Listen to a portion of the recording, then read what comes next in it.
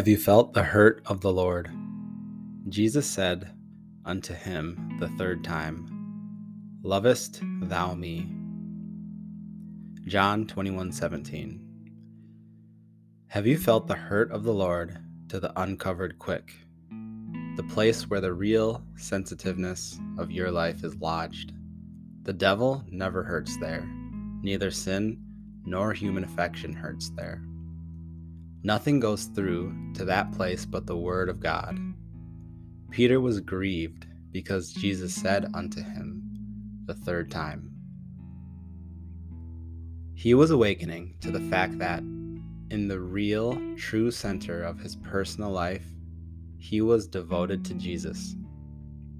And he began to see what the patient questioning meant. There was not the slightest strand of delusion left in Peter's mind. He never could be deluded again. There was no room for passionate utterance, no room for exhilaration or sentiment. It was a revelation to him to realize how much he did love the Lord.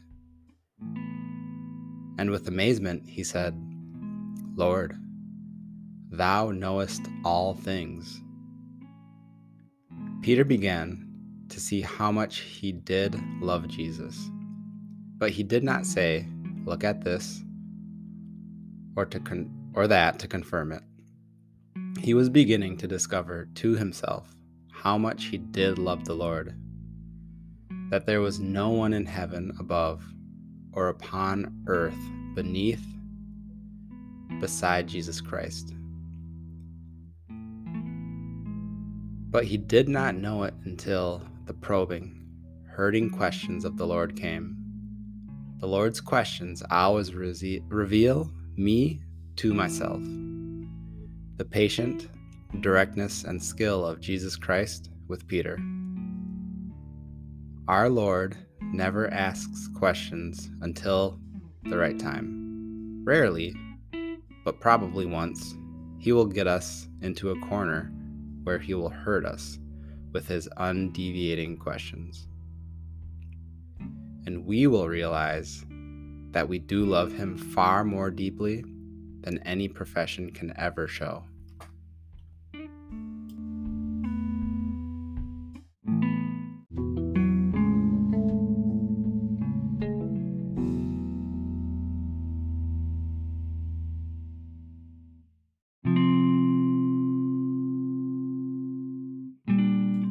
I was talking with a friend this morning who spent the last 7 months out of this year going through the logistics of getting a nonprofit established through the IRS. He is from another country, and he has set up an organization which has been and will continue providing life-saving services in his home village. I told him about today's devotional and how Jesus asked Peter 3 times to bring out the fact that Peter truly loves Jesus, even though he is not perfect. I told him, despite the fact that he is being pulled in many directions and is constantly bombarded with attacks and trials, he must turn to Jesus. He does what he does because of his life for Jesus. As we get into the common sense details of running things in this world, we can temporarily be distracted. I encouraged him to keep up the good work. I told him he is feeding his sheep. He is tending to his sheep in so many ways.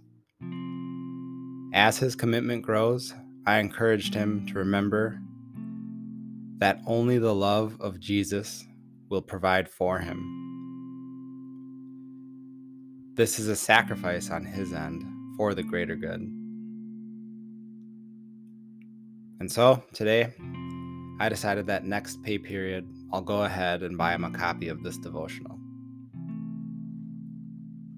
My friend said that he has not been in the Word daily, and I know now, since I do Oswald's devotional, that this is a mistake, because we are in our thoughts daily. We are in the environment of this world daily, so we must remind ourselves each day of God's promise and turn to Jesus constantly, every day. I can see how Jesus can ask us these sets of questions. Do you love me? Multiple times a year for the rest of our lives here on earth. For me, I feel for the first time in my heart that Jesus has asked me, or that I've finally heard his question, do you love me? It is incredible, but at the same time, I can't explain it. But I also feel that's not the point. I understand I must live it out and show the people in my life it is him who I live for. Today, I spoke with my supervisor about going down to part-time. I confessed my future and set the course with the help of the Holy Spirit. It is time to break the shoreline and head out to sea.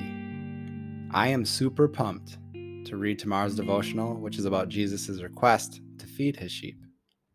I feel like this is exactly where I am in my life. I am at the shoreline and setting course to break out and journey to uncharted waters. And Jesus is my compass.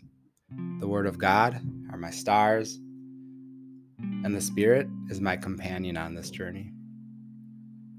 The next few months will be life-changing, and I pray that Jesus remain my cornerstone through this, so I can show my family what living a life by faith is about.